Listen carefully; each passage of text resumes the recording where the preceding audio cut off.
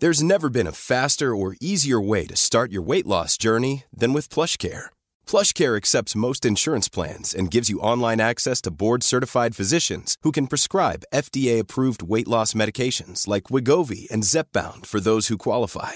Take charge of your health and speak with a board-certified physician about a weight loss plan that's right for you. Get started today at plushcare.com/weight-loss. That's plushcare.com/weight-loss. plushcare.com/weight-loss.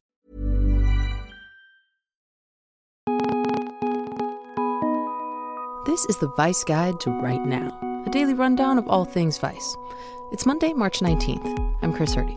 Today, we'll hear about a genealogist in Louisiana tracking down cases of modern-day slavery and abusive labor practices that lasted into the 1960s. But first, the headlines. The Bureau of Land Management has some new branding. The federal agency gave out new ID cards for its employees to wear out in the field, complete with illustrations of oil rigs and cowboys. The cards also highlight the agency's mission to sustain the, quote, productivity of the public lands and pursue, quote, excellence in business practices. The language also mentions the work the agency does for customers and stakeholders, words that have become code for industry under the Trump administration. Germany's new interior minister, Horst Seehofer, said, quote, Islam does not belong to Germany, signaling a potential shift on immigration for the country's newly formed government.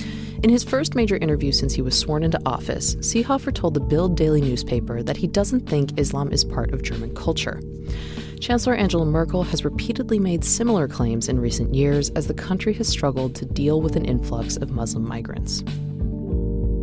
And the attorney representing porn star Stormy Daniels, who claims to have had an affair with President Trump, said that his client was, quote, physically threatened, but he wouldn't go into specifics. Meanwhile, 60 Minutes is set to air an interview with Daniels on March 25th. And now, here's the news you won't get anywhere else. Slavery might have ended on paper after the Civil War, but many white landowners did everything they could to exploit newly freed slaves well into the 20th century.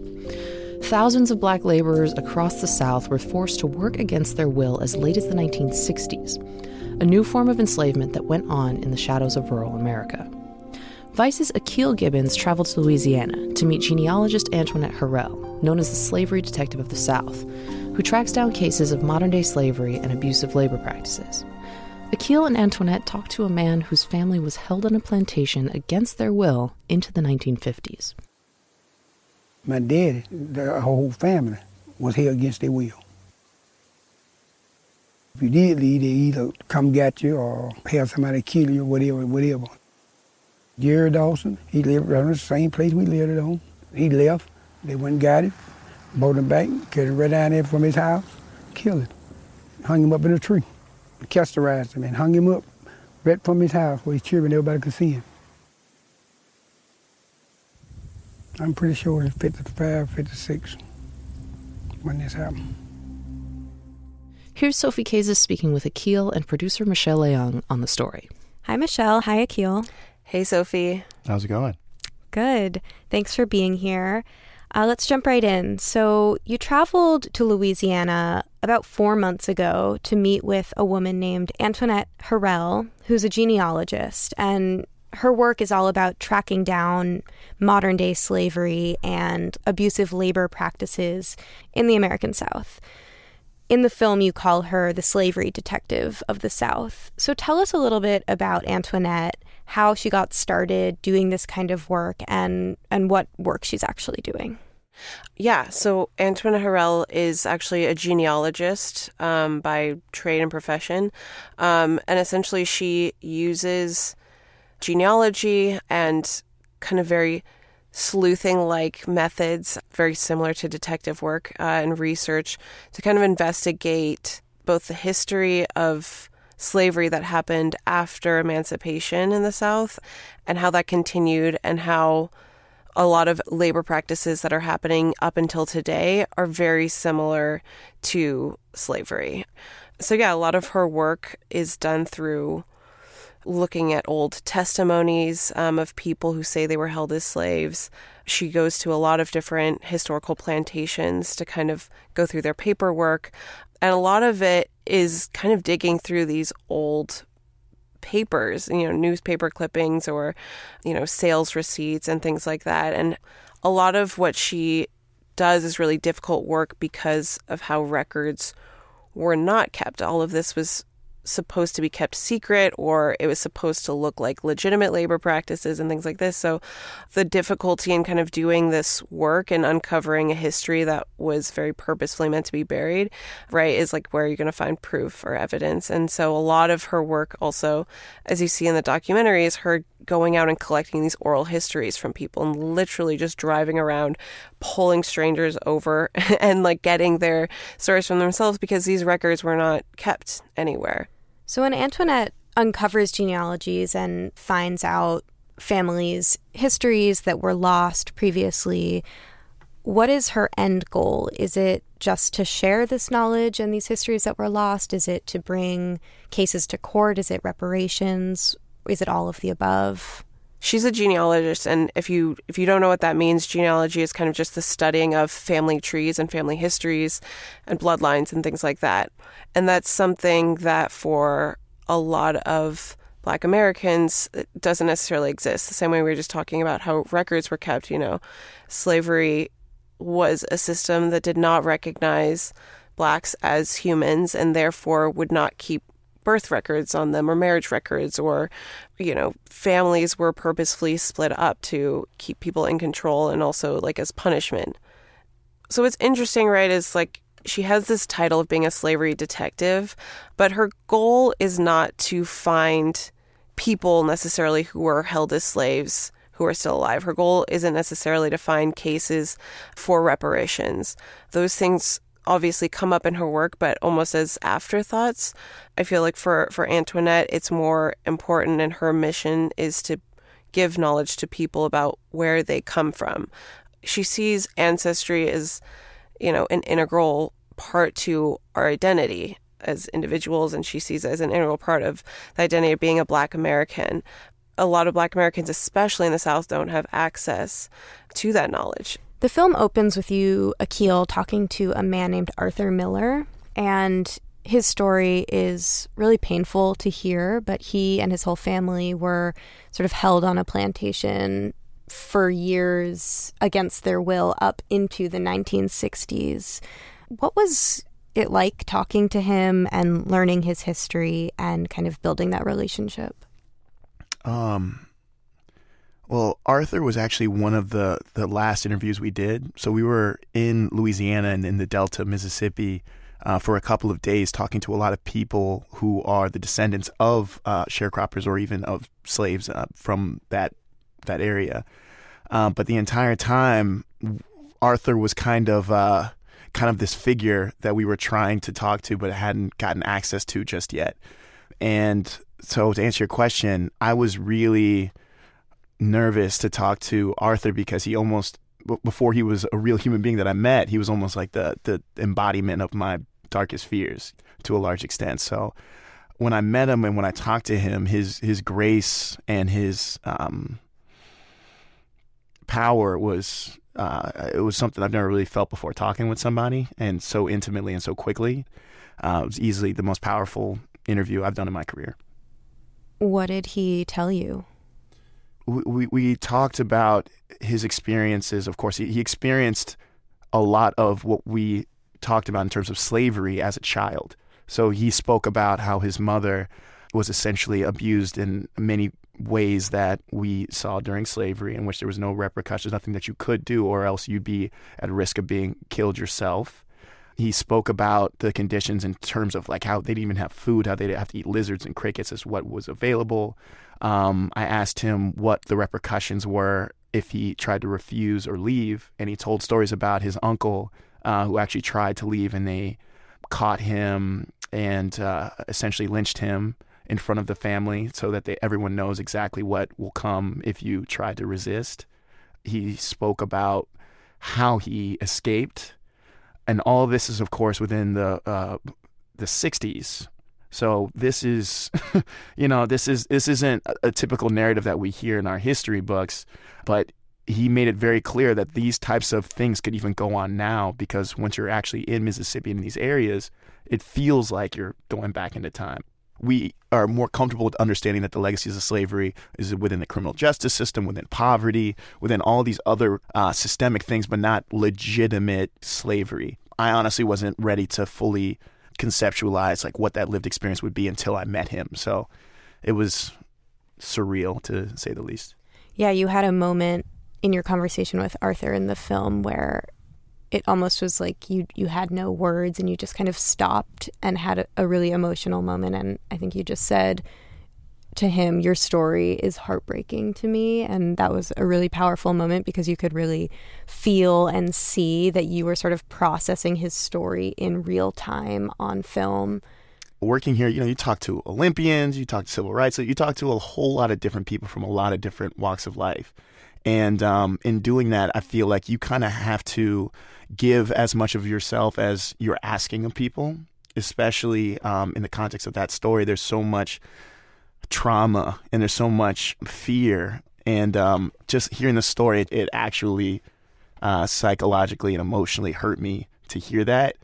And it wasn't included in the film, but I had to ask him, like, how do you not have hate in your heart, And, he told me it's God's grace that he's able to continue. Like what Akil was saying is like, yeah, I've done hundreds upon hundreds of like interviews.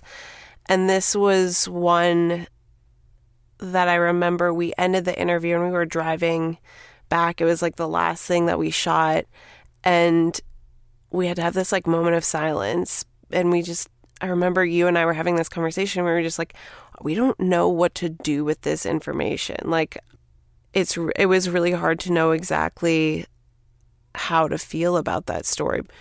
I hope this kind of starts this conversation too, is like, if we are ever going to have a conversation about reparations, Arthur would be the case for reparations. He was held as a slave up until the 60s. He did not know that slavery had even ended. It's crazy to think that something like that could have happened and that story can be out there and we can still not be having a very serious debate about reparations.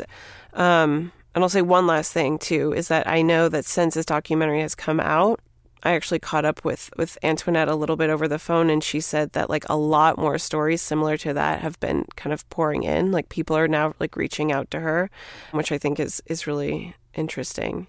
So your documentary also covered a second case other than Arthur, and it's one of Antoinette's more recent cases about a man named Donald Jeffrey.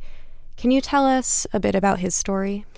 Yeah, well, I think what interested Antoinette about his story was that he had been on the same plantation. His family had been on the same plantation for 5 generations, dating back to just after emancipation. And up until Donald, they had all been sharecroppers, and they had all been sharecroppers under the same family, a family called the Simrel family. So what's interesting about that is it's the same white family who still lives and owns that land and the same black family who were sharecroppers on that land. So it's this very kind of anachronistic relationship that these two men seemingly have. Donald grew up with Karsten Simrel, who's the white landowner, and it gives you pause to think about how these people kind of stayed stuck in this very like historical setting and also in this very historically kind of exploitative relationship with each other.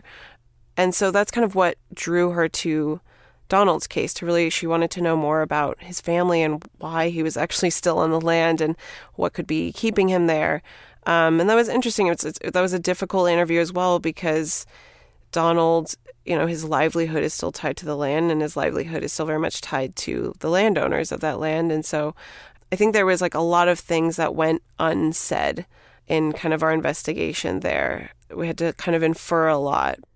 In the film, you ended up going and meeting Karsten, the white landowner on the Ball Ground plantation. and he gave you a tour of his house, and you guys spoke, and it was an incredibly tense and very uncomfortable scene in the film. Can you talk about what it was like meeting Karsten and hearing about the pride he has in his land and what that experience was like?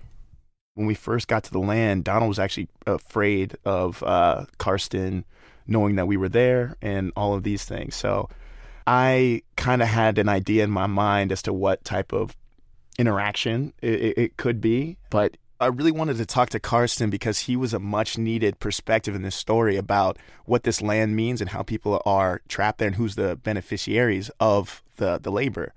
So when we walked into his house, my main thing was to show that we are here to hear his story, that we're coming respectfully, and that we're here just to learn more. We see cotton all over the house. We see Confederate flags everywhere. His own house was said to be designed after Jefferson Davis, who was the president of the Confederacy. But the point of an interview and the point of character is for it to reveal itself. So I just asked very basic questions in terms of Donald and in terms of the history that we all share, as uncomfortable as it was. And I knew that people are going to be watching this as a black man interviewing a plantation owner, that almost more attention was going to be on how I handled myself than on like what problematic things he was going to say. So I honestly didn't know if any of it was going to be usable, but it actually turned out to be a critical point, I think, in the piece to really show the situation of Southerners, you know, because Donald 100% has pride and love for his home, but it comes from a different perspective than Karsten, who also shares that same thing. So they have a lot in common. They call each other brothers, but you can feel the tensions that we were exploring. So if you haven't seen the film, but you've seen Get Out, this was like Get Out too. There was this kind of saccharine Southern politeness that we just felt like it was masking something very kind of unwelcoming at the same time. He called me an educated black man multiple times because he probably hasn't come into contact with somebody like me who has cameras, who has ways in which I have power and control in ways that he is uncomfortable with. So my job was to try to make him as comfortable as possible so that he can be honest. So after you met with Donald and Karsten on the Ball Ground Plantation, you and Antoinette traveled to Vicksburg, Mississippi, to the county courthouse to look for documents about the Ball Ground Plantation and try to find some of Donald's lineage and history. What was Antoinette looking for specifically, and what did she find? So when we visited Vicksburg, Mississippi, we were looking for any sort of documents, receipts, or marriage licenses that could tie Donald's last name to the former slave owners that carry on that last name. So a lot of people don't really understand that concept that our last names were, of course, stripped from us and that we had to embody our oppressors through our identity, through literally our last name. And to get to any understanding of who our family was, you have to go through them. Essentially, Antoinette really wants to know how Donald's family ended up on that land. He only knew that his family was sharecroppers, and he only knew how far they went back to after slavery had already ended. So after that, for Donald at least, it was kind of this black hole. Like no one knows where they came from or anything. And so what Antoinette's looking for is to see if his family before that were held as slaves in the area. And so to do that, we looked up white landowners in the area with his same last name. And what did she find? It was kind of crazy watching her process. She was just tearing through maps, documents from like the 1840s, like I've never seen anything like it before. But she found not only his ties to Jeffrey, but also ultimately like the slave ports where his original ancestors were brought to America. Yeah, and I think the only way she found that was we eventually had to look through general marriage licenses, which were actually kept in the archives. What was crazy about that, too, is they used to keep black marriage licenses separate from white marriage licenses. So there's literally books that are separated by race in terms of records. Like black people's records were kept separately. So we were going through an old marriage license book, and we found someone who was related to him through marriage. And then she called another genealogist and found an entirely new kind of family tree online through like Ancestry.com that traces actually back to Virginia. And right now she's still kind of doing some more of that investigation, but Virginia was one of the largest slave ports in the U.S. And I will say too, what's interesting about that is a lot of this research and a lot of the work that Antoinette is doing has only really been made possible in the past like decade or so with developments in technology like Ancestry.com, like DNA testing. And the significance of that for a lot of African Americans is that they have access to this kind of genealogical research that was never there before. And Akil, in the film, she asked you, like, is this the first time you've actually seen a document like this, like a literal sales receipt? And you said yes. What was that like, sitting there with her and flipping through the pages and seeing what they said? It was a weird mix of fascination and also just horror at the same time. You have to come to terms with the realities of your history.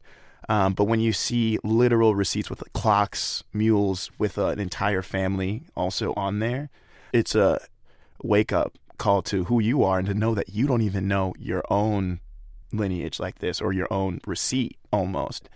A lot of people have really internalized being treated that way, and we're still dealing with that internalization today, so. What have people's reactions been to this film? There's plenty of generations of African Americans that can tell you about these stories, but you've never really seen it in the media, like and told so expertly by Michelle and everyone else who worked on the film. But actually, a friend of mine who's a teacher in Bed-Stuy, she shared it with her classroom to have a conversation about reparations and also what it means to have context of your own narrative.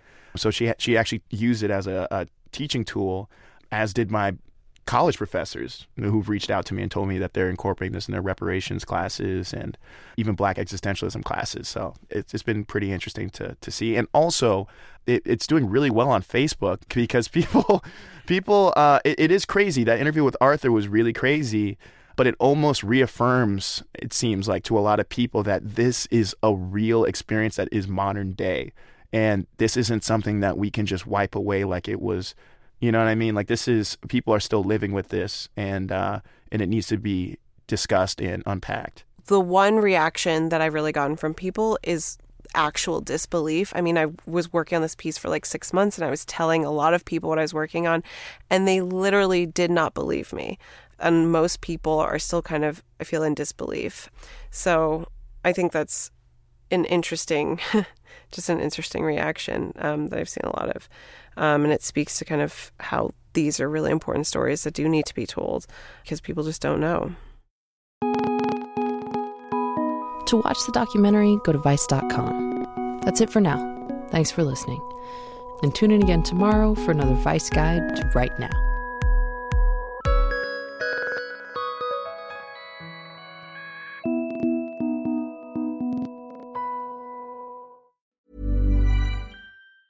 Hey, it's Danny Pellegrino from Everything Iconic.